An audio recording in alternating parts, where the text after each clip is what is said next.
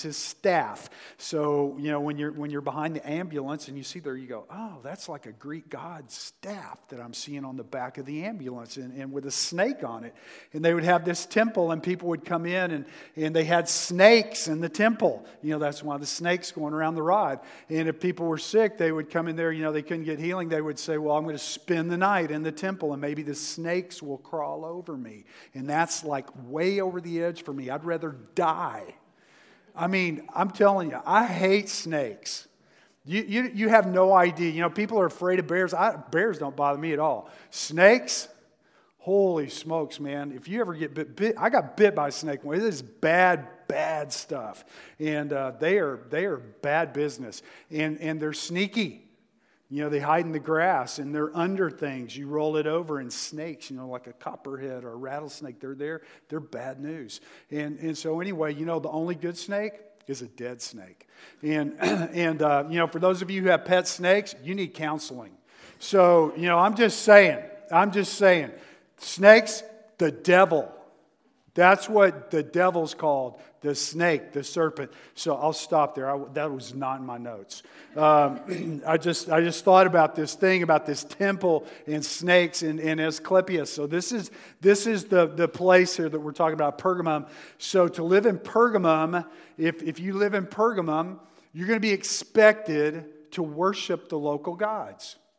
That's what it's like to live in the city. So if you live in the city, you're expected to worship Dionysius, Zeus, Apollo, Asclepius. And Asclepius is like your big calling card for your city. And so you are expected to do this. And if you don't, it's really easy for the locals to make your life miserable. They don't have to say, hey, what's wrong with you? You don't worship our gods. They don't do that at all. They would wait and press you to burn incense to Caesar. Remember last week we talked about just a little pinch? Well, if you didn't burn a pinch of incense to Caesar, and say Caesar is Lord, then that is a capital offense. So there were ways that they could make your life miserable and force you into this. So let's come into Revelation 2:12, in verses 12 and 13. And John writes, "And to the angel of the church in Pergamum write the words of him who has the sharp two-edged sword. I know where you dwell, where Satan's throne is, yet you hold fast my name, and you did not deny my faith, even in the days of Antipas, my faithful witness, who was killed among you, where Satan dwells." So the first thing is the battle with the culture. They have a battle with their culture in verses 12 and 13. We begin to see this. He's saying, to the angel of the church, it's similar to everything we've done so far with the other two churches. He says, write the words of him who has the sharp two-edged sword. The Christians in Pergamum, they were faithful. It says, you hold fast my name, and you did not deny my faith, even in the days of Antipas, my faithful witness, who was killed among you, where Satan dwells. So the Christians in Pergamum, they were true to the Word of God. And when it came to biblical doctrine, they're much like Ephesus. When it came to the things of Scripture, they were true. They knew it. They were true to God. They knew their stuff. They lived in one of the most difficult situations possible, and they didn't cave in their beliefs. They said, you know what, this is right, this is true, this is real, this is who we are. And Jesus describes himself as he comes to them as the one who holds the sharp two-edged sword. So as you come into Pergamum, you're living in a fierce battle of ideas. It is the battle for the mind. When we come in to this week, that's exactly what we're looking at, is the battle for the mind. And this is what's going on with all of the different philosophical things going on, the different gods and so forth coming up. This is where they are. So Jesus describes himself as the one who has the major two-edged sword. So this is a major urban area. It's an intellectual center. And the battle for the mind is fierce. Now, the city holds the power of Eos Gladii. So that's the power of the sword. So in the Roman world, only certain cities had the power of the sword. And when you come in, you would see that they would have the shield of the sword. The sword meant that they had the power of capital punishment. Not every city could put people to death, but some could. And Pergamum was one of them. So the sword, the two-edged sword, symbolized the power of the city. The power of the city to put people to death. And Jesus comes in and he says, I'm the one who has the sharp two-edged sword. So as they come in there, everybody knows when you talk about the sword, they know the power of the sword to put people to death. And so the government had sovereign power. That's what the sword means, is this government in Pergamum is sovereign. And if you come into the book of Revelation, you remember the big theme is the sovereignty of God. God is sovereign over all things. There is nothing that is influenced or changed by God. God is sovereign. He is unaffected. He is unchanged by outside forces. God is God. He will always be God. He is unchanging. And Jesus is reminding them that He's sovereign. So this is where He's coming in. He's saying, I am sovereign. I am the one who holds the two-edged sword. In Hebrews 4:12, it says, for the word of God is living and active, sharper than any two-edged sword, piercing to the division of soul and spirit, of joints and marrow, and discerning the thoughts and intentions of the heart. So you come in and you talk about the sword, the sovereign sword of God, what it does, and it cuts right down to the quick. So their battle was over the idea of God. This is the battle going on in Pergamum. What is God? Who is God? Who is He? What is acceptable when it comes to worship? So in Pergamum, the battle for their mind is, what is acceptable worship? What is it? What does it look like? Who is sovereign? Who is ultimately God and in control? Is it the state or the God of all heaven and earth? Who has ultimate authority in everything going on here? Is it the proconsul in Pergamum, or is it the exalted Christ? Who is the ultimate authority? And Jesus is clearly reminding the church there that all authority belongs to God. It all belongs to God, and nothing or anyone will change that. Jesus knew exactly where they lived. He said, I know where you live. I know where you dwell. I know what it's like there. And I know what's happening in your culture. I know everything that's going on around you. I know the stuff that's happening there. And sometimes, we get caught up in where we are, and we think of everything going on around us and get caught up in all of the different thoughts and philosophies and trends and everything going on. And we forget that God knows where we are. He knows where we dwell. He knows our needs. He knew that they were faithful in the face of intense persecution unto death. That's when he says, even in the days of Antipas, my faithful witness. We don't know who Antipas was, but he was killed. He was martyred for his faith. He was put to death for his faith. And the battle that we face today is much like their battle. It's a battle for the mind. The battle that we face today, the battle that you face today, is a battle for the mind.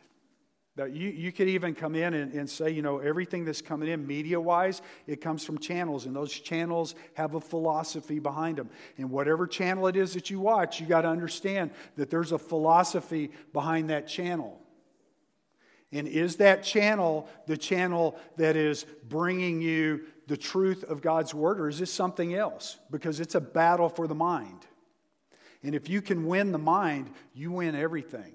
If you change the way people think, you change the culture, you change it all. You change everything. You don't have to affect their hearts. You don't have to do anything. If you can control people's minds, you can control what they do. Proverbs 23:7 puts it this way, for as he thinks within himself, so he is. So he is. That's why there are things that we allow into our minds that are so poisonous and cause us so much grief. You see, they were bombarded from the outside with ideas that contradicted the Word of God. They were being constantly bombarded with ideas, with false worship, with false gods, with false ideas, with false understandings of reality. And they were things that were easy to see, and they were passing the test. They were passing the test. This is what Jesus said. He said, you know what? You passed the test. You didn't deny me even when you saw Antipas murdered for his faith. You stood firm on the things that you know to be true. So we're pretty good at seeing things that outright contradict Scripture when they come from the outside. And this is what, if you come to the church in Pergamum, you're going to go, man, but we know that he's getting ready to lay the boom on them. He is. But what he's saying is, look, when you talk about the battle on the outside, you're winning the battle on the inside, on the outside. It's the battle on the inside. It's the battle within in verses 14 and 15 that caused them problems. And it's the same battle that we face that will cause us problems as well. When you come into verses 14 and 15, he says, but I have a few things against you. So it's interesting. First off, it said, you know what? With the stuff that's just grossly contrary to Scripture, with the ideas that are contrary to the things of God, you pick it up really quick and you don't bow down to it. But I have a few things against you. You have some there who hold the teaching of Balaam, who taught Balak to put a stumbling block before the sons of Israel so that they might eat food sacrificed to idols and practice sexual immorality. So also you have some who hold the teaching of the Nicolaitans. Now, when you come into that, you go, you know, who Balak, Balaam, Nicolaitans, what is all of this stuff here? What does it mean? The problem was coming from the inside, not from outsiders.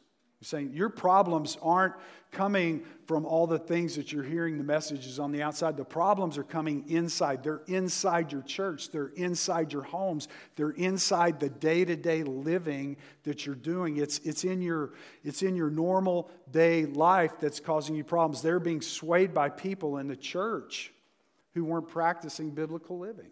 This is what they're doing. They're being swayed by people inside the congregation who aren't living life the way that Jesus has called them to live it. And it's really easy to see the problems of outsiders and speak out against them, right? It's really easy to talk about everything that's wrong in our culture. We could come in and talk about, entertainment. We could talk about the way that people live. We could talk about our morals. We could go on and on and on and on about all that stuff, right? It's really easy to come in and talk about that stuff.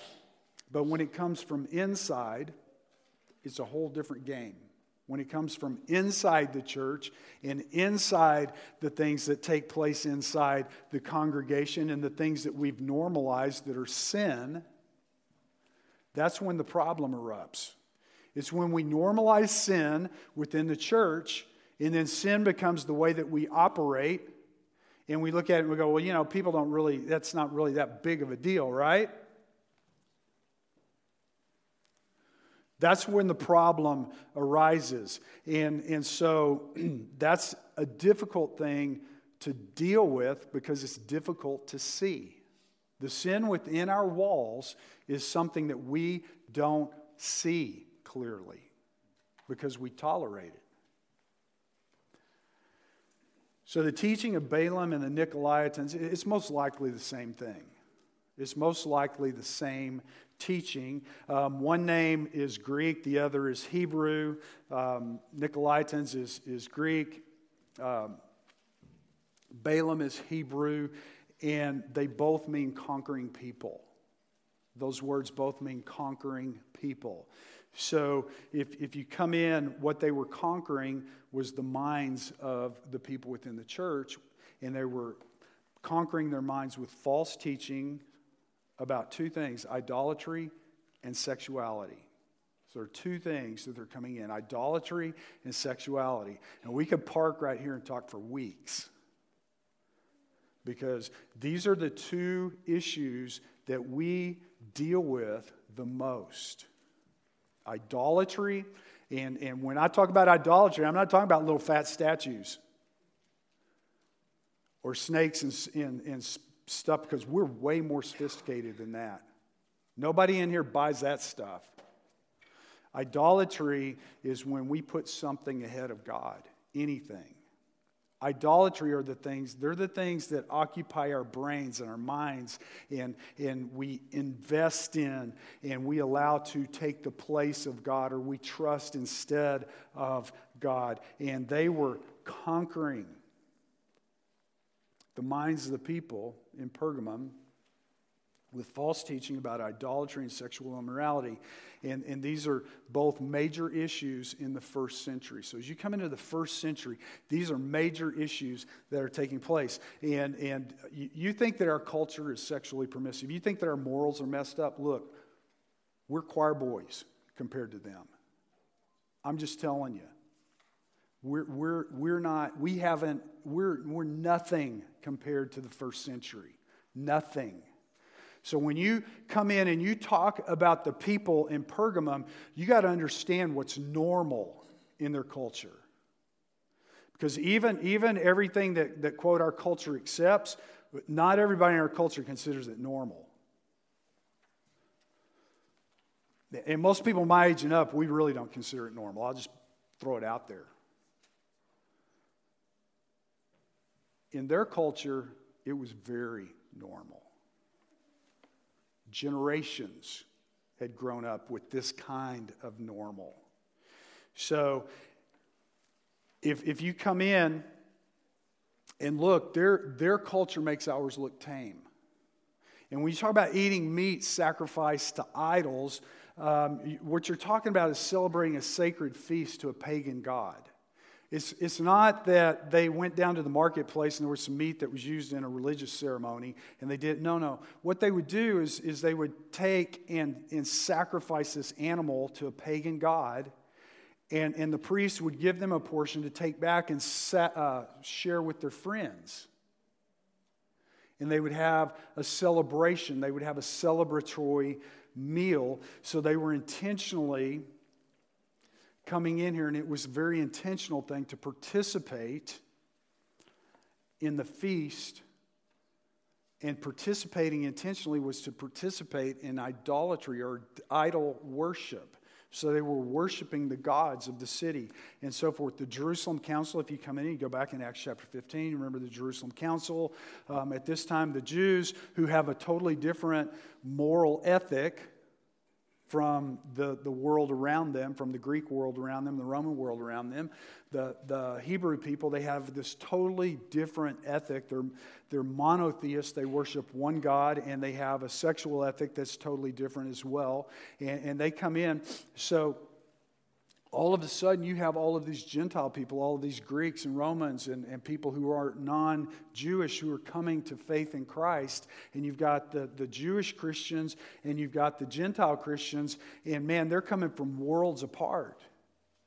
And all of a sudden, there's a big blow up. And you know, we look at it and we go, wow, those people, they're just so prejudiced. Well, no, you got to understand their culture. I mean, yeah, they were, but you got to understand what they're coming out of. And what they're seeing and everything that's taking place there and coming in. And so at the end of it, they have this big meeting of the apostles and Paul, and they come in and Peter, and they begin to talk, and they say, look, God has placed the Holy Spirit on the Gentile people, and this is undeniable. And Jesus has saved them and thoroughly saved them, and they are just as Christian as we are. Our cultures are worlds apart. And they came in and they said, well, look, something's got to happen. And so in Acts 15, 28 and 29, it says, for as it seemed good to the Holy Spirit and to us to lay on you no greater burden than these requirements. So he said, we don't expect you to be Jewish. We don't expect you to live like us, to hold our traditions and our cultures and all the stuff that we normally do. But this is what we expect, that you abstain from what's been sacrificed to idols, and from blood, and from what has been strangled, and from sexual immorality. If you keep yourselves from these, you'll do well. In other words, they were saying, you've got to come out of this culture. You got to come out of it. You've got to change. And you can't participate in idolatry, and you can't participate in sexual immorality. So what was being taught or glossed over was that it was wrong to participate in the worship of idols by eating meat that has been sacrificed to them and then participating in sexual acts as a part of that. So this was a part of their culture. This is what they did. This was normal. It was accepted as being normal in that day. And you're going, wow, man, this is way crazy bizarre. It is crazy and bizarre. It is. To us, to them, it wasn't at all. It's very normal. This was normal for them. So this is where these Christian people, this is what they've grown up with. This is what they've seen their entire life. This is the way that life works in Pergamum. So eating with someone in their culture, if you come in, when you eat with someone in that culture in the ancient Near East, it meant that you were establishing a bond with them. It wasn't just you were getting lunch together because you both have to eat. You established a bond with them. And there was a relationship that was made through that meal, through participating in the meal. So to participate in the feast was to participate in spiritual idolatry and to open yourself up to the demonic. You know, wow, whoa, you just took a big leap there. No, I really didn't take a leap. Didn't take a leap at all. There's no leap here. This is just very much normal, the way their brains think. We think like Americans, and we think food is food, worship is worship, and everything. They don't have all these different boxes. It's all coming in together, and it's one big clump that's going together. And when you have a meal, and when you invite somebody in for a meal, you have built a bond and a relationship with them, and you are sharing life together. In 1 Corinthians 10, 19 and 20, Paul wrote about this. He said, what do I imply then? That food offered to idols is anything, or that an idol is anything? No. He said, look, I know that food offered, I know that idols are not real. I know that these false gods are not real. I know that I understand all the logic of it. No. I imply that what pagans sacrifice, they offer to demons and not to God. I do not want you to be participants with demons. So he's saying when you're participating in their culture, you're participating with demons. You're participating with Satan. And now you're going, oh man, he's gone off the rails this morning. He is going out there into satanic stuff and everything else. Look, the whole book of Revelation is the book of the battle of Satan and Jesus, and we know who wins. But there it is. So that's where it's coming down. So he's coming in, and there's this. So this is something that we don't think about because we're sophisticated. We're sophisticated people. But the demonic is real. It's very real. You can go to places in the world right now today where it's very, very real. Look, our demonic is just dressed up and polished really well. It's dressed up, polished, and sophisticated.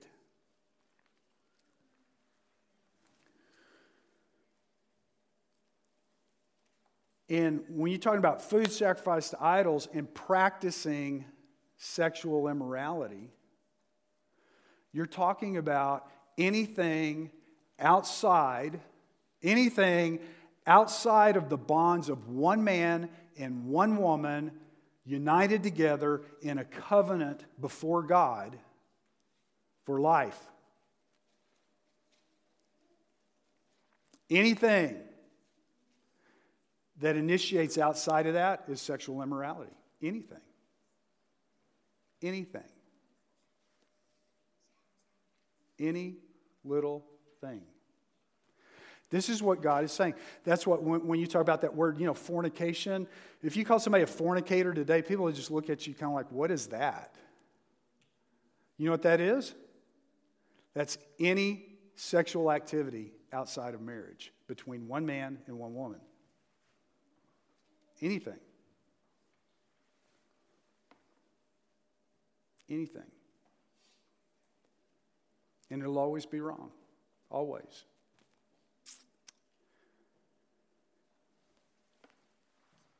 Now let's go to Pergamum. Let's go to Pergamum. Let's leave America for a minute. Let's go back to Pergamum. One of their ancient writers, wrote this. Here's what they wrote. We have prostitutes for the sake of pleasure. We have concubines for the sake of daily cohabitation. We have wives for the purpose of having children legitimately and for having a faithful guardian of our household affairs. Wow, ladies, how many of you would want to marry one of those guys? Nobody. But that was normal. That was their normal view.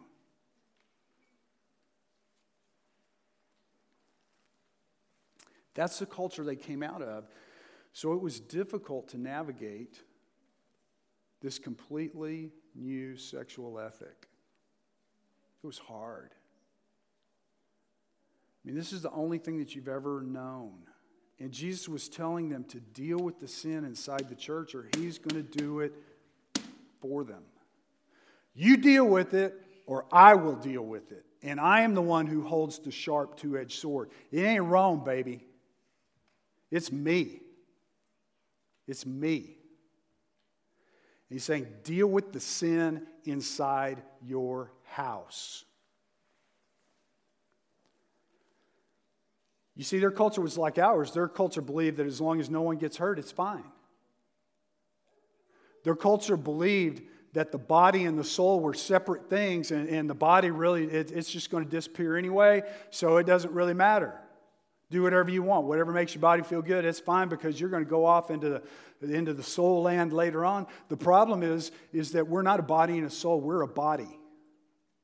We are a person. And these two things go together. Your person, your physical and your spiritual are one. They are a unit.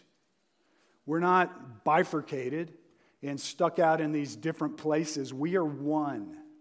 We are one. And what happens to us physically, specifically in the sexual arena, affects all of us. Every aspect of us.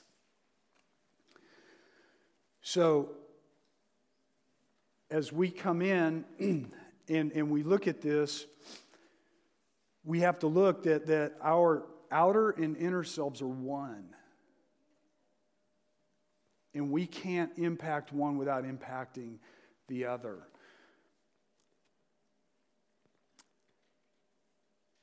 And you think, well, I'm not sure about that. Because philosophically, that's way off from everything I've ever heard. You know, I've heard body, soul, spirit, and all this other blah, blah, blah, and hocus pocus and baloney. And I don't understand. I need to go back and think like a Hebrew and understand that I'm one. Just like there's one God, there's one me. And I'm not broken into little pieces. I'm one. My heart, my soul, my flesh, that's me.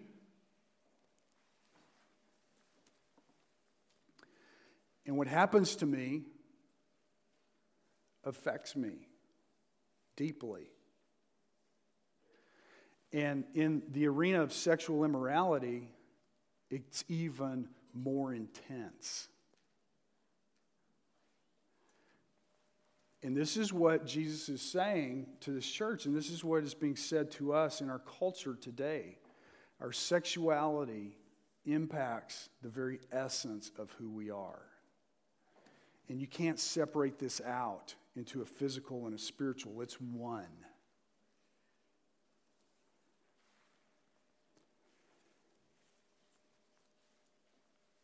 Now, I'll give you one example of it. 2 Samuel chapter 13 is the story of two brothers and a sister. In 2 Samuel chapter 13, you got this story of two brothers and a sister, Amnon, Absalom, and Tamar. Amnon and Absalom are half brothers. They're the sons of David. This is after, by the way, after David has his affair with Bathsheba.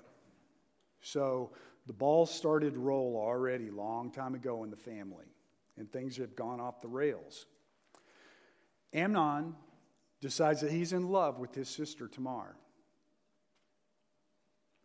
And he pines away for her. I mean, he cannot get over his sister. And finally his buddy says, look, you need to suck it up. You're the king's son. Here's what you do. And so he cooks up this plan to get him and her alone together. And he loves her. I mean, his love for her is intense. So she comes into the room and he says, I'm sick. I need her to bake me some bread and feed me. So she comes, his sister, unsuspecting, comes in. He clears everybody out and he violates her. And then he hates her with an intensity greater than the love with which he loved her. Why is that? Why? I mean, if the body and the soul are separate, why would that be? And then Tamar rips her robes, the virgin daughter of the king who's been violated. Her brother Absalom tells her, don't let this bother you. Go back to my house and live. And he steeps with hatred and anger towards his brother, and ultimately he kills his brother. And it says that Tamar lived as a desolate, broken woman. Why? I mean, if we're just compartmentalized, body and the body's nothing and whatever, it's because we're not. Because when people are affected in this way, it's huge. It impacts us. And this is what Jesus is saying. He's saying, look, get it together, folks. Get it together. You can't live like that. You can't live like that. So we have this battle with the culture. That's the easy one. That's easy. Look, nobody in the room has a problem with culture. We understand the culture. We know what's wrong, and we can pick it out. We're really good at judging the culture. We're bad at judging ourselves. We're really bad at judging ourselves. You know, well, look, we don't have that weird stuff going on. People aren't, violating their sisters in our church and stuff. Or if they are, it's been hidden very, very well. And if it is happening, it shouldn't be happening, and somebody needs to know about it. But we have people who watch pornography every day.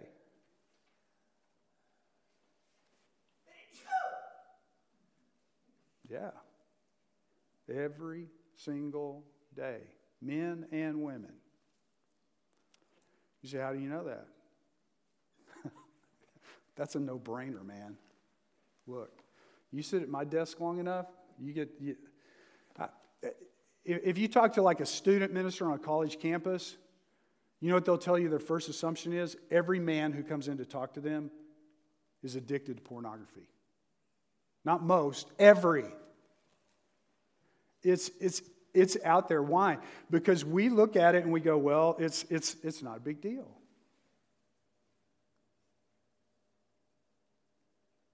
It's our choice.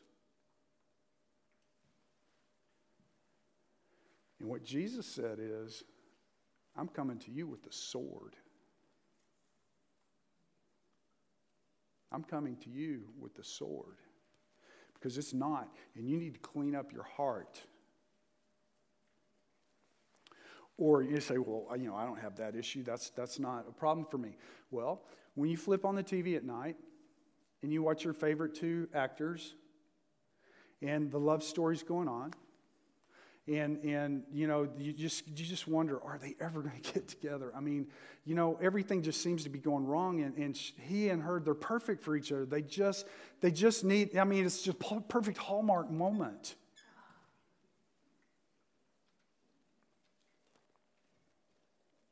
But it's not a Hallmark movie. And all of a sudden, the lights go down, and they go to the room together. And you're like, oh, finally. No, it's not all finally. They're fornicating. It's not good for them. It's not good for their souls. It's not good for their bodies. It's not good for their heart. It's not good because that's not the way God made us. It's not the way that God made us.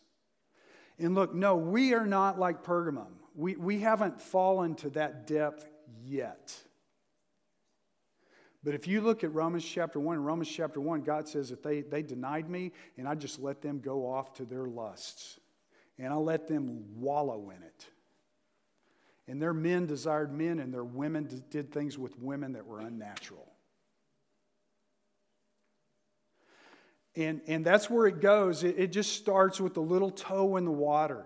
It starts when we think that God's plan is not a big deal.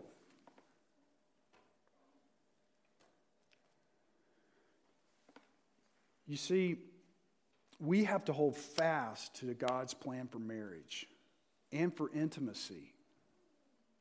We have to hold fast to that, folks. We have to hold firmly to that. Regardless of what our culture tells us, because sex outside of marriage is sin. And the reason it's sin is because it causes us harm.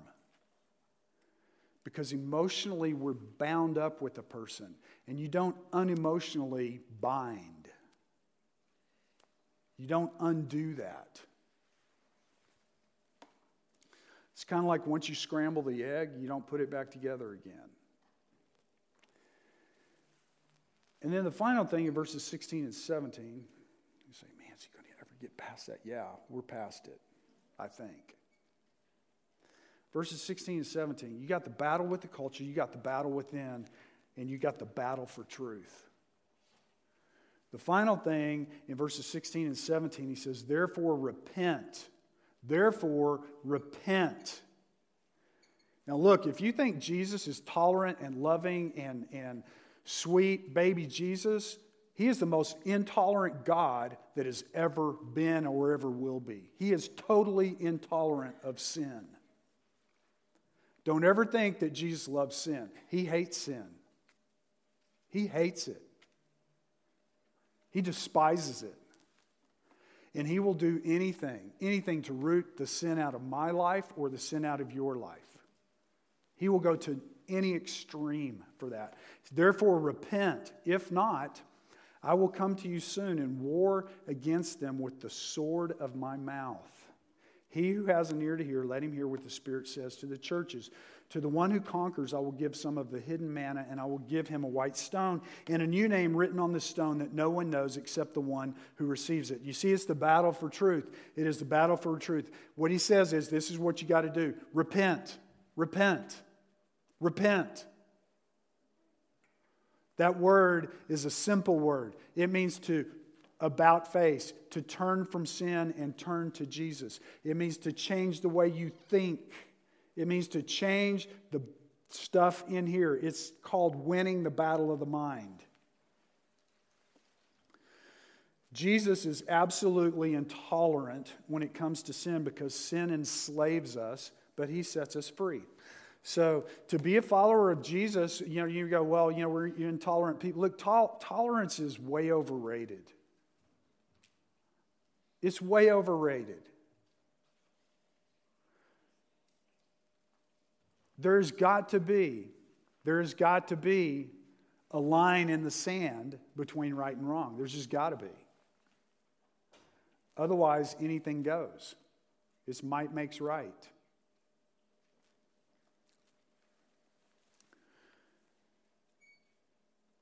And Jesus is absolutely intolerant when it comes to sin. You know why? Because sin enslaves us. You know why? Because Jesus loves us too much to leave us like we are. It's because Jesus died on a cross and sucked in the cesspool of our sin. My sin. Mine was enough to make him say, my God, why hast thou forsaken me? Just mine. Not to mention the sins of the world. He's absolutely intolerant when it comes to sin. You know why? Because it enslaves us, But Jesus came to set us free. He came to set us free. We can't be set free by a God who's tolerant of anything our culture decides is okay. It can't be. It doesn't work that way. And that freedom that He offers to us is incredible. It's incredible. Look, when you've been in bondage to whatever it might be, whatever it is that you've been in bondage to, when you've been set free, it's just like the weight of the world comes off your shoulders, right? Maybe it's fear. Maybe it's an addiction. Maybe it's anger, hatred, strife.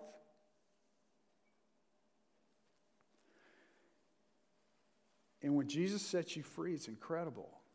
It's just like this, the weight of the world comes off. And it brings human flourishing. You see, this is what when it comes about, you see all of this stuff that's contrary to God, contrary to the Word of God, contrary to the plans and purposes that He has for us, contrary to the way that He made us, it doesn't lead to human flourishing. But when we walk with Christ, it sets us free and leads to human flourishing, because Jesus said the truth will set us free. Jesus said the truth will set you free. In John 8:31 and 32, it says, Jesus said to the Jews who had believed in Him, if you abide in my word, let's just stop right there for a minute. Abide. That means live in it. That means that my word is oozing out of you and oozing out of your life and the way that you live. If you abide in my word, you are truly my disciples. And you will know the truth, and the truth will set you free. And you know who the truth is? The truth is Jesus. Jesus said, I am the truth. I am the way and the truth and the life. No man comes to the Father except by me. You see, so as we come in here, Jesus said the truth will set us free. So Jesus is telling them, and He's telling us, both of them. He's telling them that day, for that time, for what's going on, a word for them today, and a word for us today. You know what He's saying? Quit eating at the table with lesser gods. Quit eating at the table of lesser gods. He says, come to me and eat the bread of heaven. He says, come to me, I'll give you the manna. The hidden manna.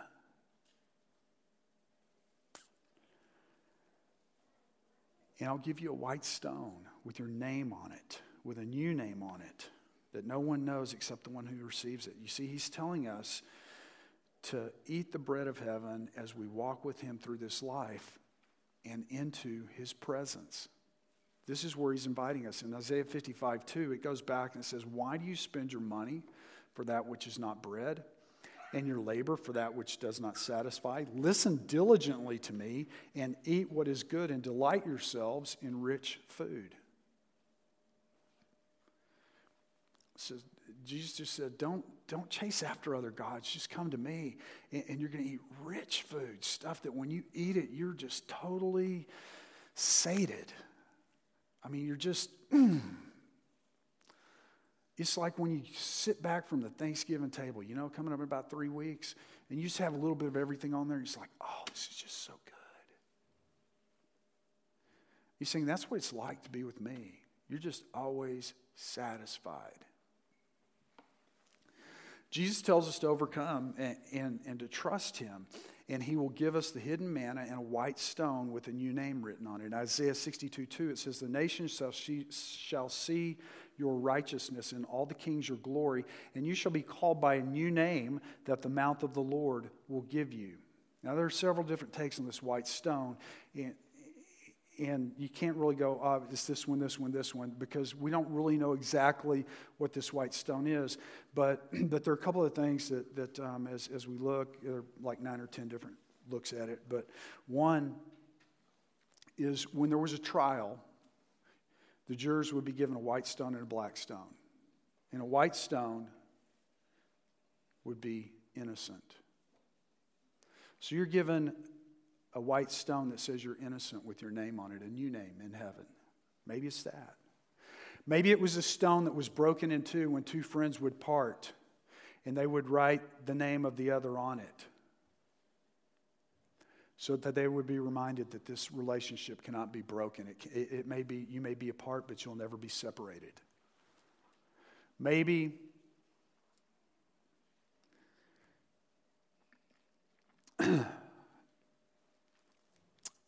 as we come in, it was this stone that was given to the victor of a game, and it gave him entrance, unfettered entrance into the games, because he was a winner in the past. He was in the Hall of Fame. It's like the Hall of Fame football player that gets to go wherever he wants to go, any stadium, watch any game. Maybe it was, we don't really know. What we do know is that he knows us and we know him. That's what we know. The white stone means that he knows you and you know him. That's what he's saying. And he promises to work in us, and our role is to constantly evaluate everything through his word. That's where it's coming down, and that leads to a fulfilling life full of joy and purpose. So as we come in and look at it, here's what Jesus is saying to the church in Pergamum. You know, we look at these churches and we go, man, these people are messed up. No, they're just like us. They're just like us. They're just like the people we live with. They're just like the things that are going on. There's nothing new under the sun. Humanity has not changed through centuries. It's all the same. We're sinful, broken people in need of a Savior. And we can look at every problem out there, and we can rant and rave and go on and on and on and battle with the culture. Or we can instead put our heads straight forward and follow Christ. And watch him do what only he can do. Because that's the promise that he makes. And he'll help us, he'll help you. Whatever your addiction is, whatever it is, whatever the sin is, that you just go back there and you can't stop going back there. And it eats at you, and it shames you, and it hurts. And you can't talk about it to anybody, because if you do, you'll feel exposed and like you're unworthy. That's a terrible, dark place to be. And you know what Jesus said? He said, come out of the darkness and step into the light. Deal with it straight on and follow me. And what he promises is, he doesn't say, you know what, once you're exposed and once you're found out, he doesn't say you're going to be thrown on the trash heap. No. He said, no, that's not what's going to happen at all. He said, I'm going to give you a white stone and some of the hidden manna. That's what's going to happen. That's what it's going to look like. That's what it's going to be. Because that's the hope of the gospel. The hope of the gospel is the grace of God. The hope of the gospel is the fact that we do serve an intolerant God, a God who cannot tolerate sin. And he came and he died for our sin. And he took our sin on the cross. And he carried it. And he paid the penalty for that. And he offers us his righteousness. And he says, you know what? I'll take all of your brokenness and all of your sin, and I will wash it, and I will make you white as snow. And the sin that you hid and the stuff that you kept in the dark, I'll set you free. Because Jesus said, if you're truly my disciples, you will know the truth, and the truth will set you free. And whoever the Son set free shall be free indeed. Those are the words of Jesus. And that's the words of Jesus that he wrote to this church. That's the word of Jesus to us today, because it hasn't changed. It's not going to change. And he's going to be the same. He's the same yesterday, today, and forever. And he offers every single one of us a fresh start. So I want to tell you something.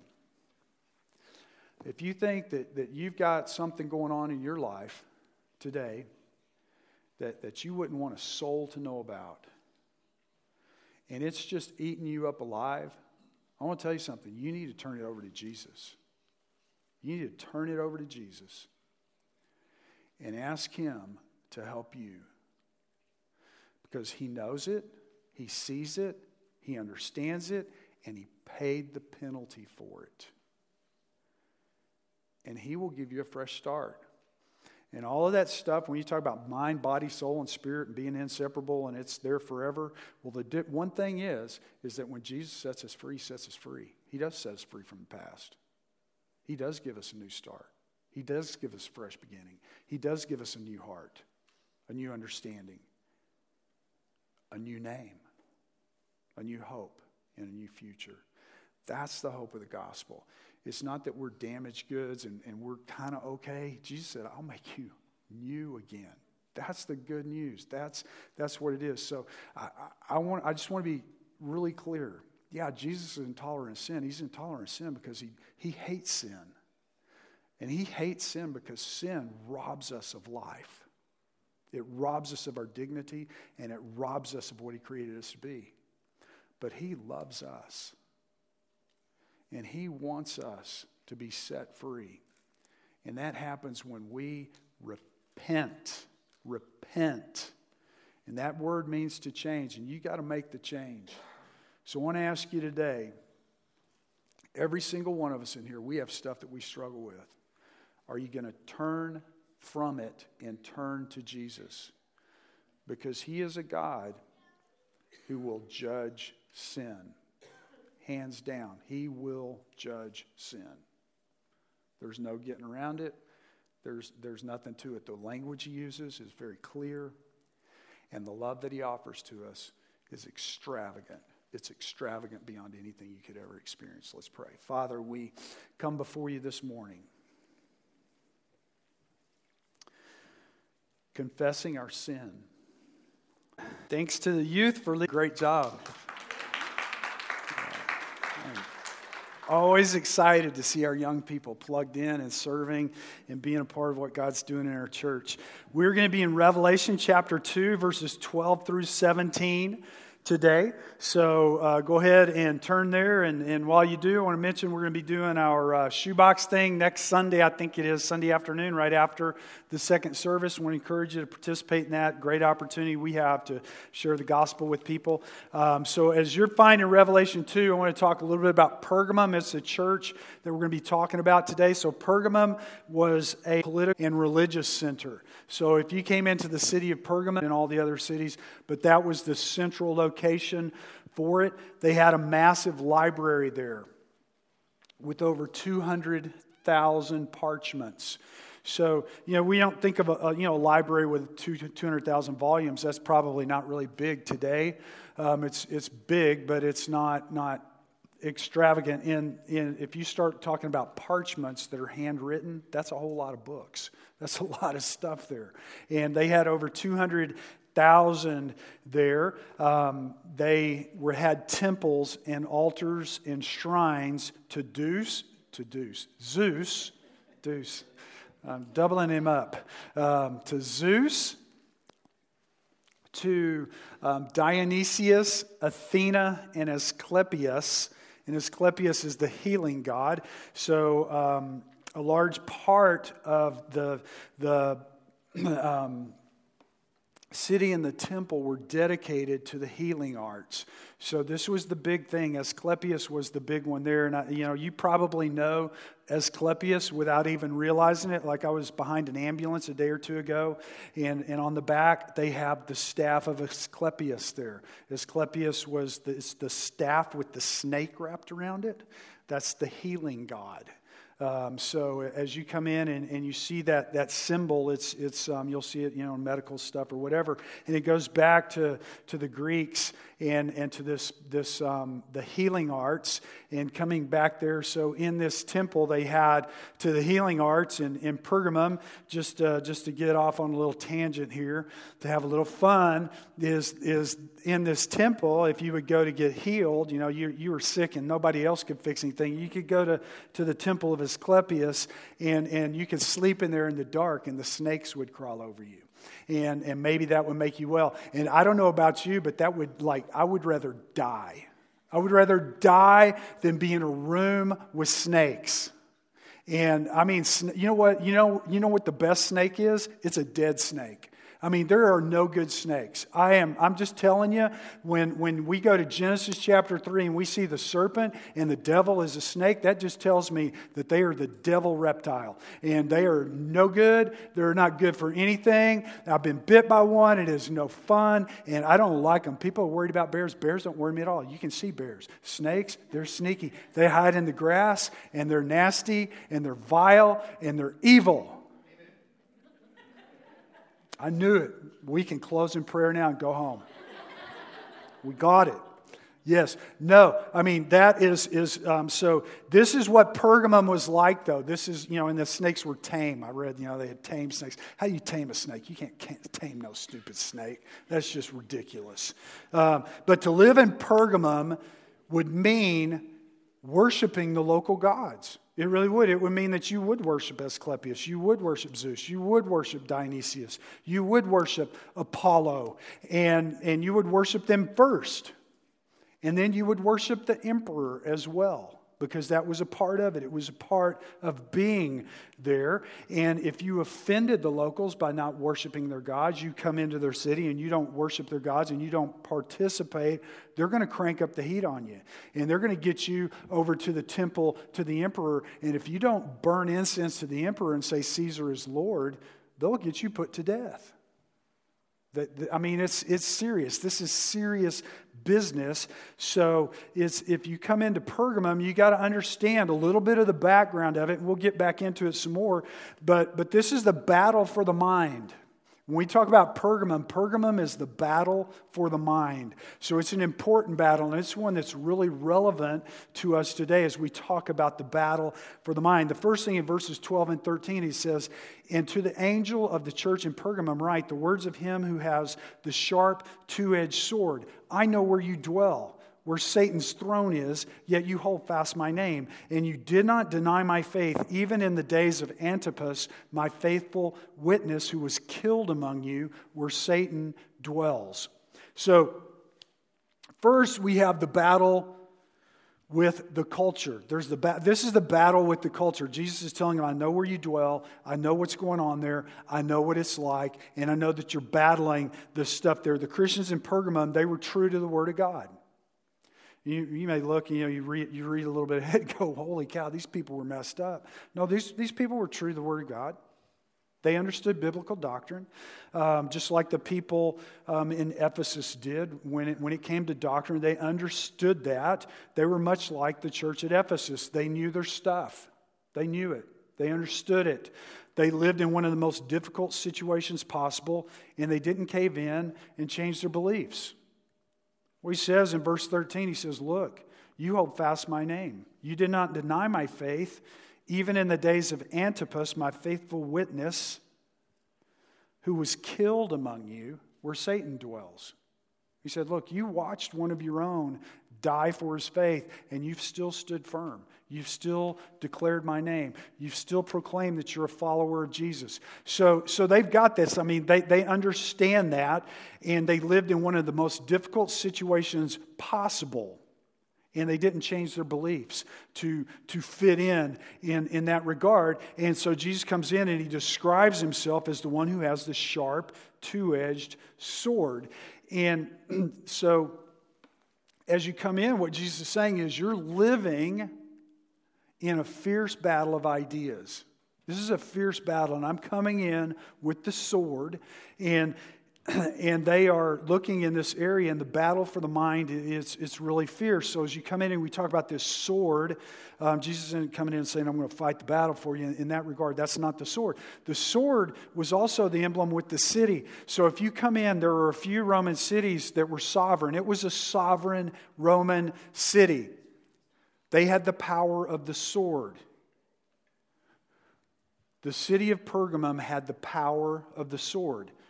In other words, they had the power to execute people. They didn't have to send people off to Rome or to another city, to another jurisdiction. They held that power. They had the power of the sword, and the government had sovereign power to exercise capital punishment as they saw fit. So Jesus is reminding them, he's saying, you know what? The city of Pergamum, they feel like they're sovereign. They feel like they've got power. They feel like they've got this and everything else. He's going to say, you know what? I'm the one who holds the sword. I'm the one who's sovereign. Remember, we come back and we look at the book of Revelation. One of the themes, or really the big theme in Revelation, is that God is sovereign.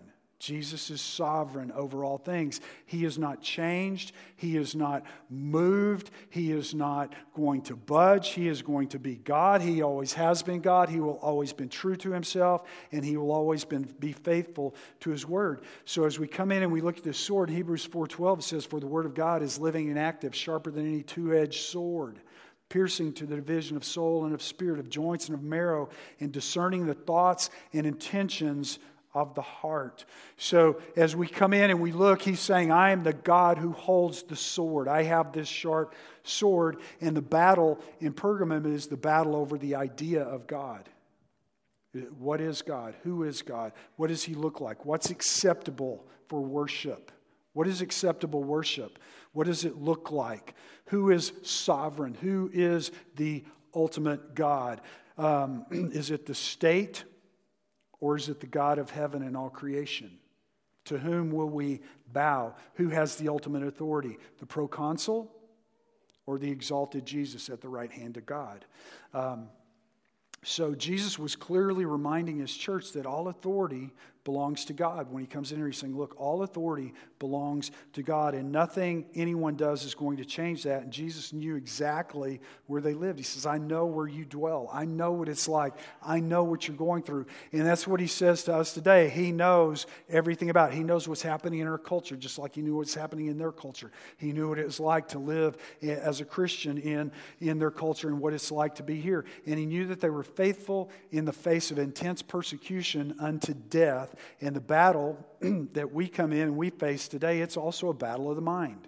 The battle that we face is the battle of the mind. We're not battling a physical battle out there. We're battling a battle that's a battle of the mind. Because if you can control the way people think, you can control them. You control the mind, you win the game. For instance, if you come in, everything that you come in, media comes in, it all has an agenda with it. All media has it doesn't matter whether it's on the left or the right or the middle or anywhere else. All media has a purpose, and that purpose is to win your mind. It's to win the battle for the mind. That's why it's important whenever you flip something on or read something that you look at it through the Word of God. That's living and active, sharper than a two-edged sword, piercing as far as the division of soul and spirit, both joints and marrow, and able to judge the thoughts and intentions of the heart. You might agree with some of it, you might disagree with some of it, but when you filter it through the Word of God, that's your choice. That's your choice right there. It's according to the Word of God. So the battle that we face today is an intense battle for the mind. And if you come in, if you control the mind, you control it all. In Proverbs 23:7, it says, "For as he thinks within himself, so he is." The way that we think defines what we do. It defines who we are. So if you come in and you look, here's what's happening in Pergamum. In Pergamum, they're being bombarded from the outside with ideas that contradicted the Word of God. This is what's happening. And it's easy to see. I mean, for us, there's a lot of stuff that we look at in our culture and we go, you know what? This may be where our culture is, but we know it's wrong. We know that it's not according to the Word of God. And it's really easy inside the church to click those things off and to point out everything that's wrong around us. And I'm not going to spend any time doing that, because that's easy. That's shooting ducks on a pond.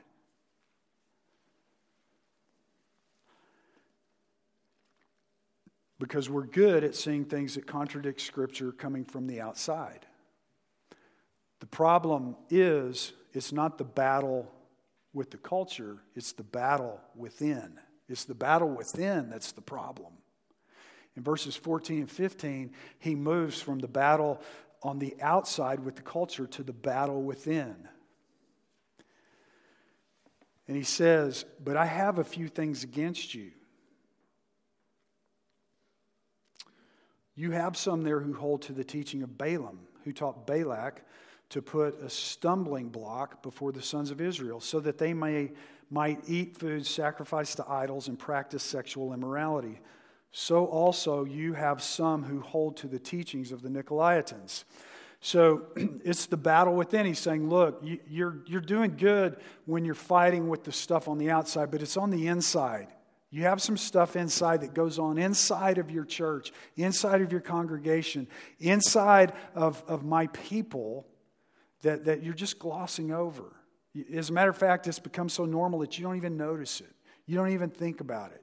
You're not thinking straight. And the problem was coming from the inside, not from the outside. They were being swayed by people in the church who weren't practicing biblical living.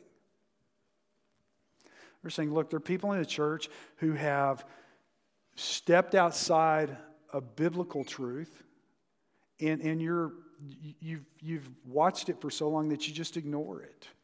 It's those things that we practice as Christians that we kind of know they're not right, but we think, it's not that big of a deal.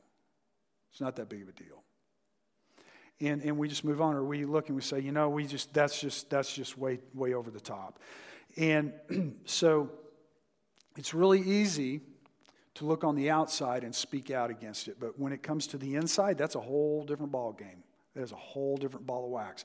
When we start doing that, that's much more difficult to see, and it's much more difficult to address, because now we're not addressing outsiders, we're addressing one another. And we're pointing out the things in our own lives that need to change. So as you come in and you talk about, you got to say, well, Balaam and the Nicolaitans, what in the world is it, and what's the thing? It's probably the same thing. They probably did the same thing. One name is Hebrew, one is Greek, and they both mean conquering people. Balaam means conquering people. Nicolaitans means conquering people. These are people, conquering people. And what are they conquering? They're conquering the minds of the people, and they're conquering their actions and so forth. So as we come in, they were conquering their minds with false teachings about idolatry and sexual immorality. So these are both major issues in the first century as we come in, and we'll talk about that in a moment or two. But these are the things that they are teaching, and they're conquering their minds in these areas. And if you think that our culture is sexually permissive, we're Victorian compared to them. Look, our culture has got nothing on the first century AD. The first century AD was as crazy and wild. The stuff you look at and go, seriously, people really did that? Yeah, they did. And so if you come in and you study, their culture makes ours look tame in that. And then eating meat sacrificed to idols, we look at that and we think idols, that is so old. No, it's going on today. There's still idolatry that goes on today. It goes on here in our own church. We all have our idols.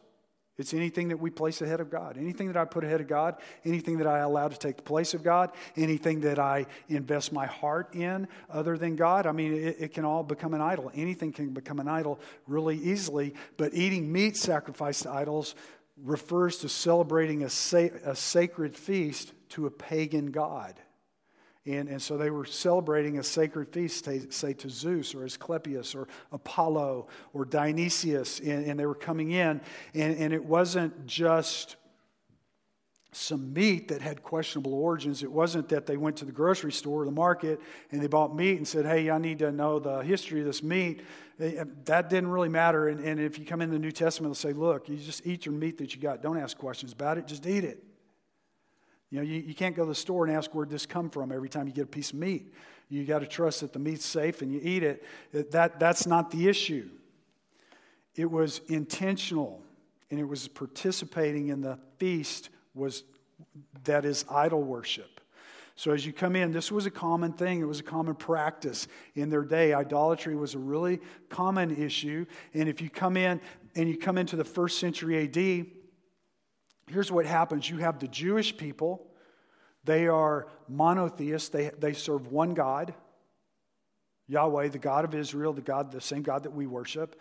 They worshiped one, and they practiced. They had a sexual practice that was monogamy. They practiced this was their ethic. You go outside of that, everybody in the rest of the world, they look at them like, man, these people are so weird. They got one God and one woman. And that's just totally weird to the Greek world because that's not the way that they lived. That is not how they did. And so as they would come in and do these things, these people, all of a sudden, when we're talking about Pergamum, we're talking about Greeks. We're not talking about Jews. We're talking about Greeks. And this was a big rift. If you go into the book of Acts and you come in there, when the Gentile people, when the Greek people or the Roman people, anybody who's not a Jew is called a Gentile, all the people outside in the world, when they came to Christ, they had sexual practices that were abhorrent to the Jewish people. They had idolatry. They worshipped multiple gods. That was abhorrent to the Jewish people. They celebrated this. They had these feasts and so forth. And so they have the Jerusalem Council, and they come in, and Peter and Paul, they come in and go, look, these people have come to know Christ, and the Holy Spirit has dwelled upon them, and they have been received into the kingdom of God. And we can't negate that. We have to understand that we are all one people with them. And so they send them off with this letter in Acts 15, 28 and 29. It says, for it seemed good to the Holy Spirit and to us to lay on you no greater burden than these requirements. And here's what they said. And it really just deals with their culture. This is how they grew up. It says, you abstain from what has been sacrificed to idols, and from blood, and from what has been strangled, and from sexual immorality. If you keep yourselves from these, you will do well. And in other words, they're saying you got to change the way that you've thought. Your thinking has to change. And so what was being taught or glossed over was that it was wrong to participate in the worship of idols by eating the meat sacrificed to them. Which, by the way, if you wanted to function, we'll talk more about this next week when we go on to the next city. But we come in, the thing about it was if you wanted to participate in business and society and everything else, you really needed to participate in this stuff. But when you did, what's happening is when you go to the table, this is totally foreign to us. It doesn't make sense. But they would go and they would have a sacrifice to an idol. So they'd take a goat or sheep or whatever it was that they were sacrificing. They take it, they make this sacrifice. The priest, the pagan priest, would give them this meat back, and they would go and have a feast with their friends to participate in the worship of the idol. So as they come in to do that, it's a huge deal because when you come in the first century AD, it's not like if somebody says, hey, can you have lunch with me? I'll go, yeah, sure. I'm going to have lunch with them because they want to talk to me about something.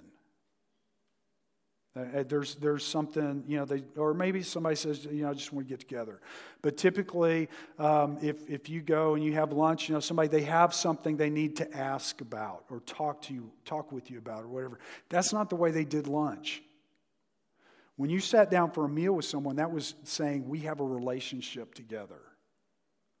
We're participating in something together. We're participating in life together. We're joining together. It was an intimate thing. It was much more than just having a meal and discussing a few things. There was a bond there or a relationship, and to participate in the feast was to participate in spiritual idolatry and open yourself up to the demonic. You say, whoa, you just took a quantum leap there, man. We're going from there to demonic? I mean, we are Baptists, and we don't do demonic. Yeah, they're demons. Trust me, the book of Revelation, it is like the demon book in the Gospel of Mark. If you want to see demons, Jesus was the most happening demon casting out dude on the planet. I mean, he was casting out demons left and right. We just read past that and go on. But what he's saying is you're participating in the demonic. And we're very sophisticated people, so our demons are different. You might hear the demons in the bottle or something along that line. It's something that's possessing and holding you. Well, it really is a demon, right? It's just the way the demons get into you. So our demons are a little bit different than their demons, but we got our demons, and they're there, and the demonic is there, and it's very real. In 1 Corinthians 10, 19, and 20, Paul said this. He said, what do I imply then? That food offered to idols is anything, or that an idol is anything? No. those false gods are no gods at all, and their food offered to idols, it's nothing because it's offered to nothing. No, I imply what the pagans sacrifice, they offer to demons and not to God. I do not want you to be participants with demons.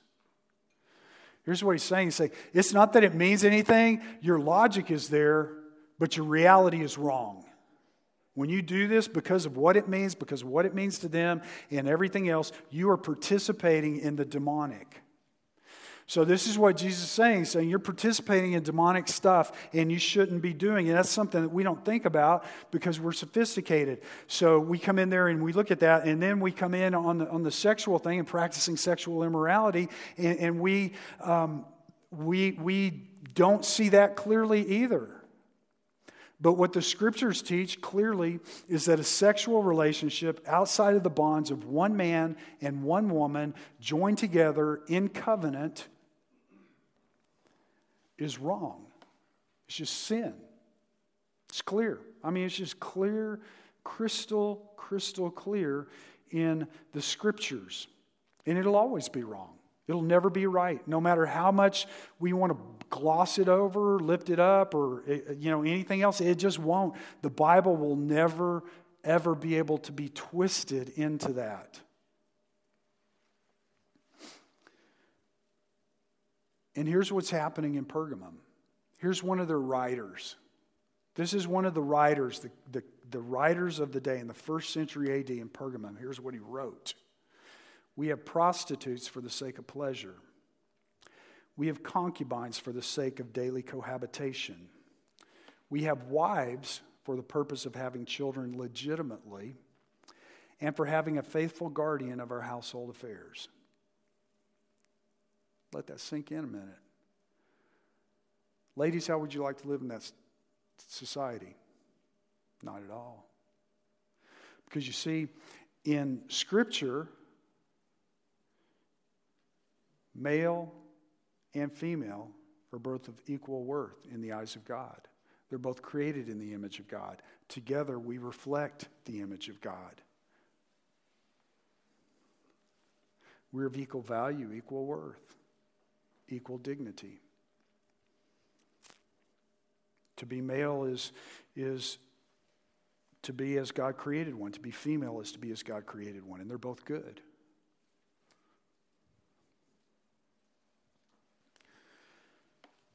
But in this culture, and you come out of this culture, it's really difficult. It's really, really difficult. You got to understand, if you're a Christian in Pergamum, this is a big life change.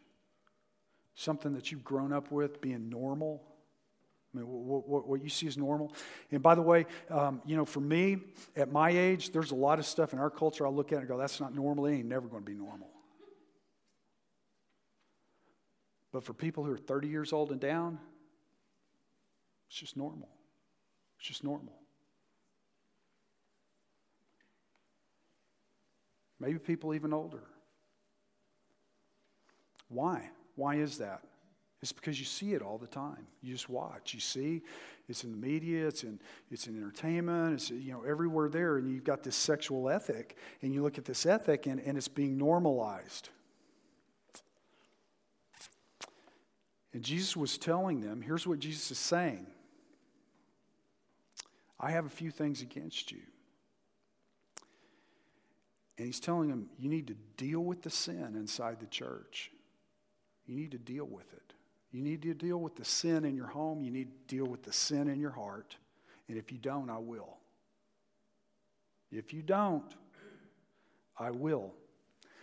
You see, they really lived in a culture much like ours. As a matter of fact, we think a lot like we're Greco-Roman thinkers. We're Western thinkers. So we think like this. We think of the body and the soul as being two separate things. And we think, the body is going to perish and it's going to go away, and it doesn't really matter what happens to the body is immaterial, because what really matters is what's on the inside. The problem with that is it's not biblical. You see, I am a person. You are a person. You're not a body and a spirit. You're a unit. You are one. You can't separate those things. They are one. What happens to your body affects your spirit. What happens to your spirit affects your body. They're not bifurcated. They're not two things stuck out in different poles, but they're together. They're one thing. And what their culture said was, as long as no one gets hurt, it's fine.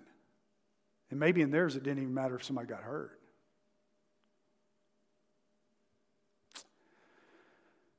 It's just a physical thing. And physically, pleasure is a good thing. And you know what happens to our bodies? It's not a big deal because they're going to perish anyway. And one day it's going to be gone, and the soul's what's going to be lived, and to be separated from the body is to be set free. That was Greek thinking. The problem is they're one. The problem is my inner self and my outer self are one and the same. The emotions that come from the inner self affect the outer self, and vice versa.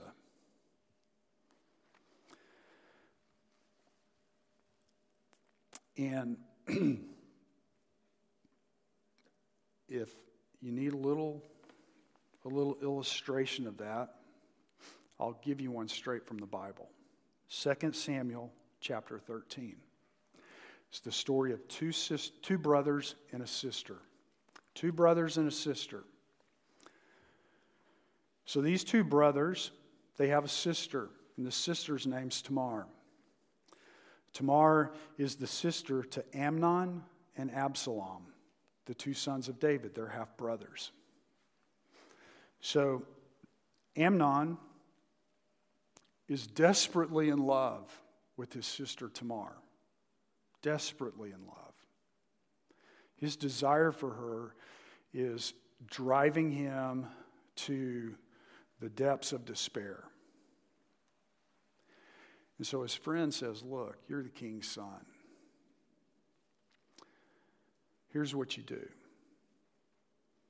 Pretend to be sick. Have him bring your sister in to cook you bread. Problem solved. So he does. He says, I feel horrible. The only thing that'll make me feel better is to see my sister Tamar. So Tamar is his sister. I imagine she goes in not really suspecting a whole lot. After all, he's a brother, right? She goes in, he sends everybody out, and he violates her. She begs him, don't do this, don't do this. This is a vile thing. This should never happen in Israel. Just speak to my father and he will let you marry me. He doesn't listen. When he's done, he kicks her out of the room. And the scripture says that he hated her with a hatred more intense than the love he had for her. We could have a whole sermon on that. Tamar goes out, destitute. She rips the daughter's robe, the daughter of the king. She rips her robe, her ornamented robe, weeping. And her brother Absalom sees. And he says, don't be distraught, my sister. Don't let this bother you. Go to my home. You'll be fine. Now, Absalom kills Amnon.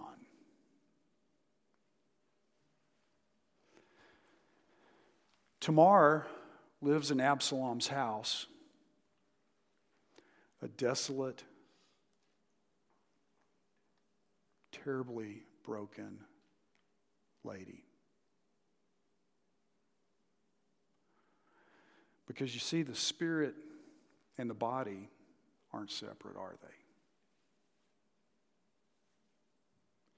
You see, you can't do something on that level without it affecting the person.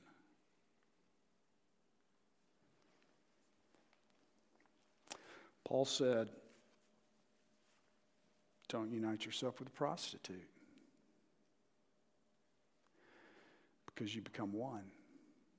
Because you see the spirit and the body are one. And there's something that happens there. And we have to hold fast to God's plan for marriage and intimacy, regardless of what our culture says. Because sex outside of marriage is sin. It's sin. And it causes us harm. In Romans chapter 1, the scripture's about midway through. So you know you've departed from me. And because your sexual practices have gotten so bad, he said, I've given your women an unnatural desire for other women. And your men are burning with lust for one another. And God says that's a punishment. That's not a pleasure. So if we come in, that's the thing that he has. And you know, you wonder and go, well, you know, the battle within. Look, that's the battle we face. That's our battle. You say, oh, no, you know, we're not quite there. You know, well, yeah, we are. I want you to think a minute. Just think for a moment. We'll start at the extreme. Here's the extreme. Pornography. What is it? It's the exploitation of men and women. That's all it is. It's sexual exploitation. It's looking in on something that God made to be beautiful and intimate between a husband and a wife and watching it for entertainment. Because you see, that's not something anybody needs to watch, right? It's the most intimate of relationships. And we don't invite people to watch. That's weird, right? Yet, I would venture a guess to say that a third of the people in our church struggle with it.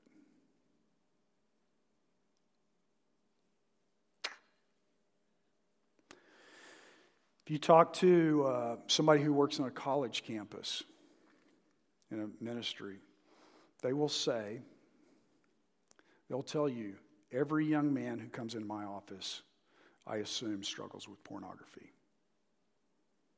They don't wonder if they do. They just say, I just take it right off the top that they do because it's ubiquitous. You know why? Because you don't have to go to the corner grocery store to buy it. It's right there.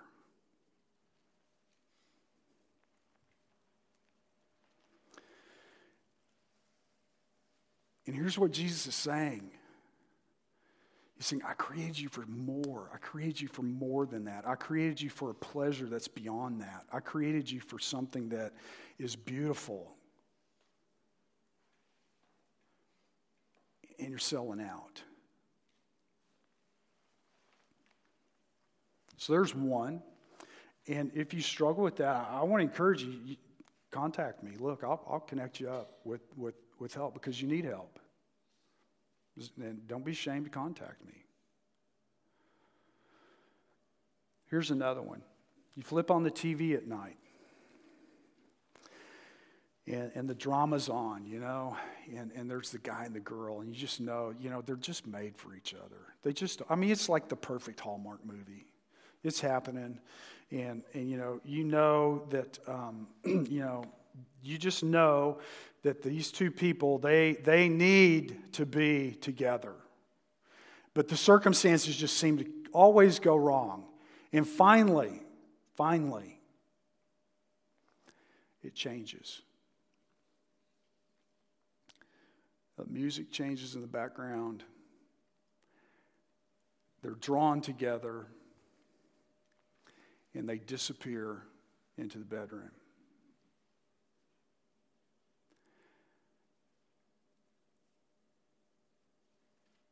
And what's your thought? I'm so glad they got together. Oh, this is good. Or is it, this is horrible. This is horrible. They've just violated God's plan and purpose for human sexuality.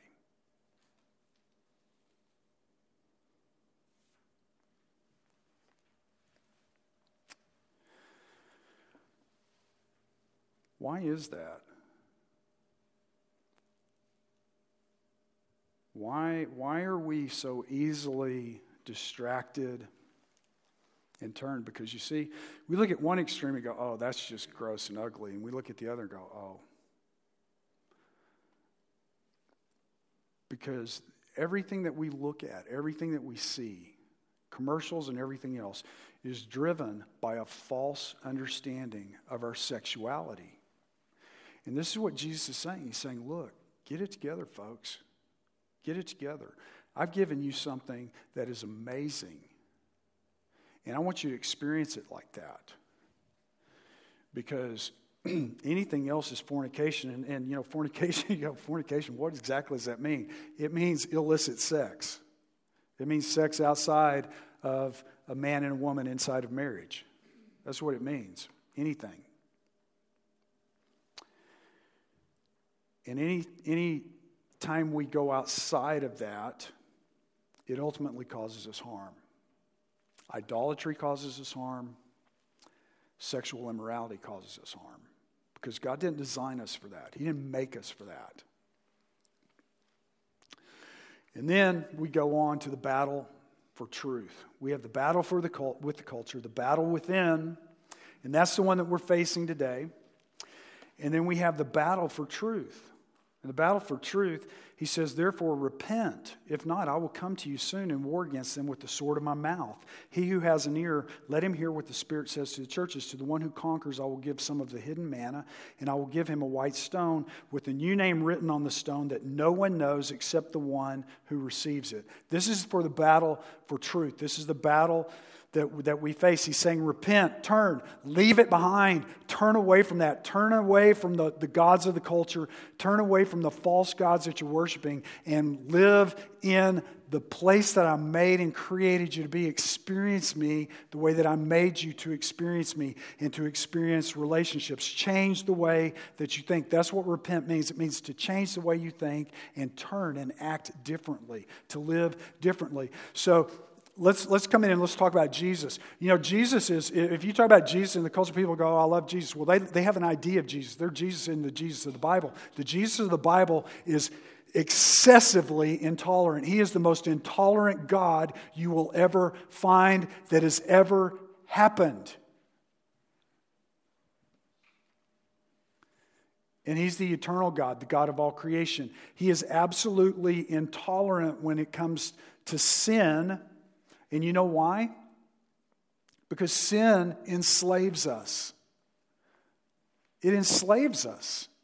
But Jesus sets us free, and that's an incredible freedom. This is what he comes. It brings human flourishing. This is why God has designed us the way he has. This is why God has set things up the way that they are. This is why the Bible tells us this is the way that we're to live in our ethics. It's not because he doesn't want us to have any fun. It's because he says in there, inside those boundaries, you will find a beautiful life.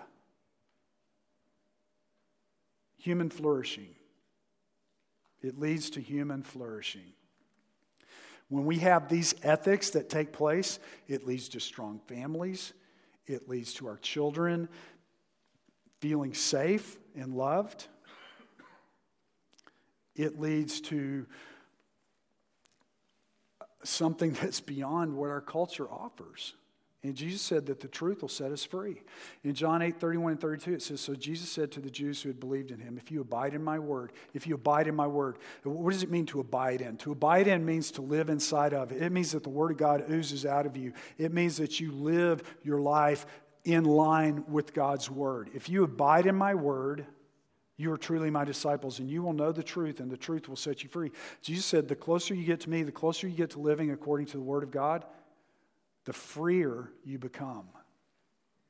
we see the boundaries that God has given to us as something that's constraining. And what Jesus tells us is, no, it's not constraining at all. It's freedom. It is freedom to a beautiful life, to a life that is amazing. Jesus is telling them, and he's telling us, to quit eating at the table of lesser gods. That's what he's saying. He's saying, look, quit eating at the table of lesser gods. Quit participating with lesser gods. He's saying, come to me and eat the bread of heaven as you walk with me through this life and into his presence. That's the promise. He says, look, he says, he who has an ear to hear, let him hear what the Spirit says to the churches. To the one who conquers, I will give some of the hidden manna. And I will give him a white stone with a new name on it, on the stone that no one knows except the one who receives it. So he's telling us to come to him. In Isaiah chapter 55, verse 2, he says, why do you spend your money for that which is not bread, and your labor for that which does not satisfy? Listen diligently to me, and eat what is good, and delight yourselves in rich food. In Isaiah 55, 2, you could go to Romans chapter 1, it's saying the same thing. God's saying, look, you've colored outside the line so much, you've gone so far over here that you're just going off into stuff that never was intended. And you're being consumed and inflamed by it.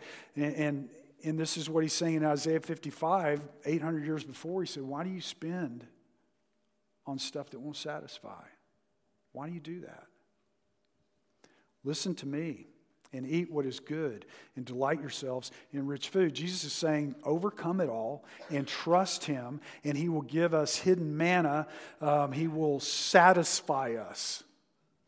You know, in about 3 weeks, you're going to have a thing called a Thanksgiving meal, probably, most likely. And you know what happens after that Thanksgiving meal? You sit down satisfied.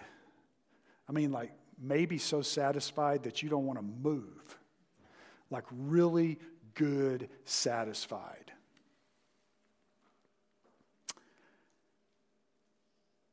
And what Jesus is saying is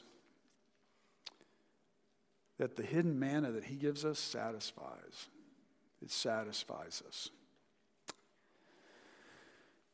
And he says, you give us a white stone with a new name on it. In Isaiah 62:2, he says, the nations shall see your righteousness, and all the kings your glory, and you shall be called by a new name that the mouth of the Lord will give.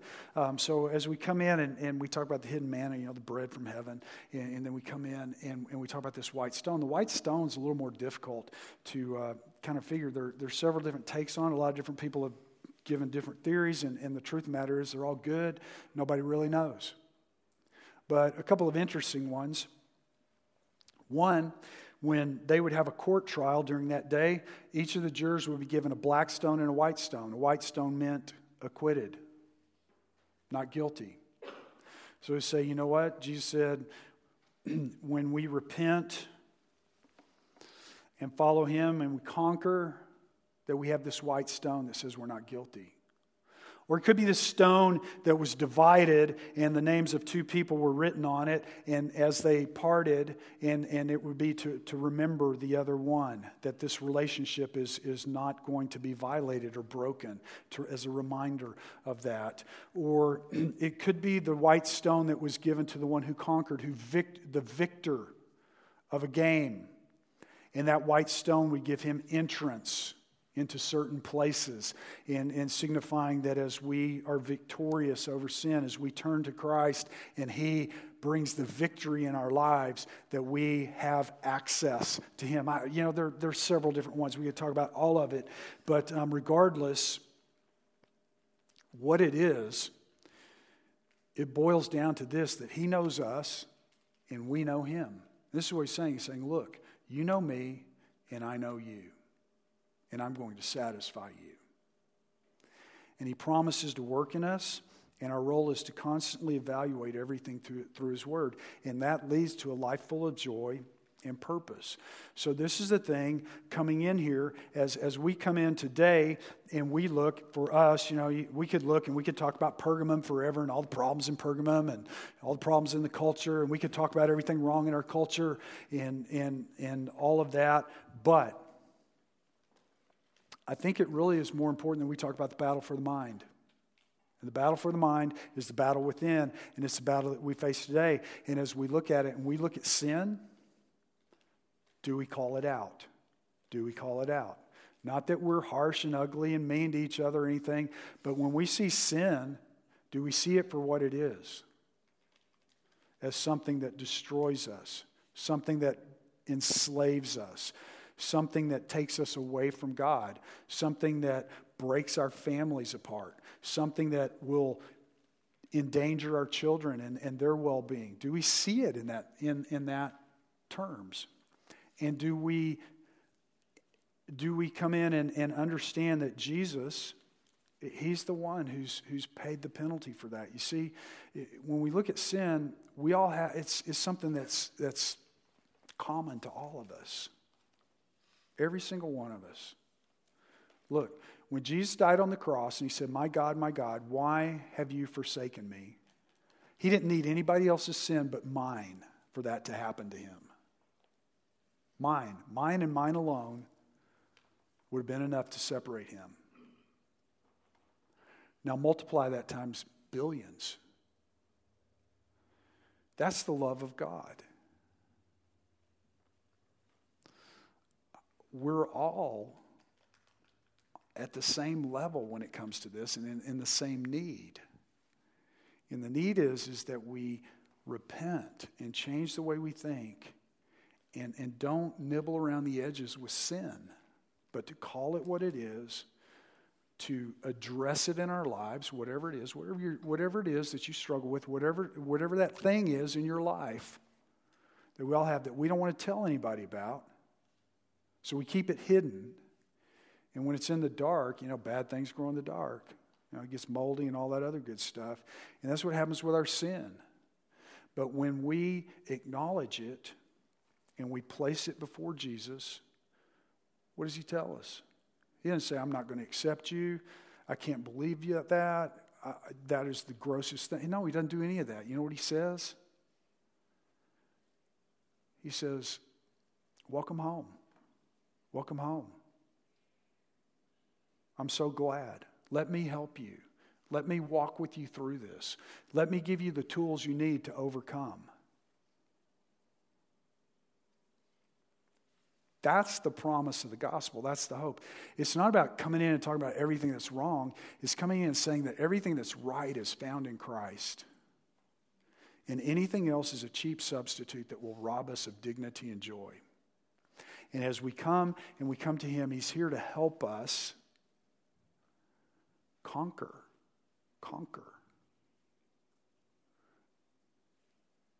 And our role in it all is to look in, filter it through the Word of God, and repent from the things that destroy us and turn to Him and receive the blessing that only He can give. So I want to encourage you today. You know what? I don't know what's going on in your life. I mean, there are enough people in here that we all got different stuff going on. But I know one thing. Every single one of us has stuff that we struggle with. And we need to turn it over to God on a daily basis. And none of us ever arrive. That's the other thing. You know what? As soon as we conquer one thing, there'll be something else. We're constantly becoming more and more and more like Christ. And it's just, He's changing us and shaping us and molding us to be more and more and more and more like Him. So it just stands to reason. But I want to encourage you to pray and to turn to Him and to allow Him to do what only He can do in your life and empower you to do that, because that's the promise. The promise that God made to this church in Pergamum, He makes to us today. And that is, to him who overcomes, I will give some of the hidden manna and a stone with a name nobody knows but me. Let's pray. Father, we come before You and we thank You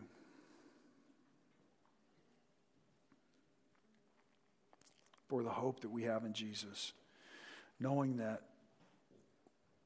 on our own we can never ever fix our sin, we can never fix our brokenness. But You've done it for us. And You offer us a life beyond anything that we could ever imagine.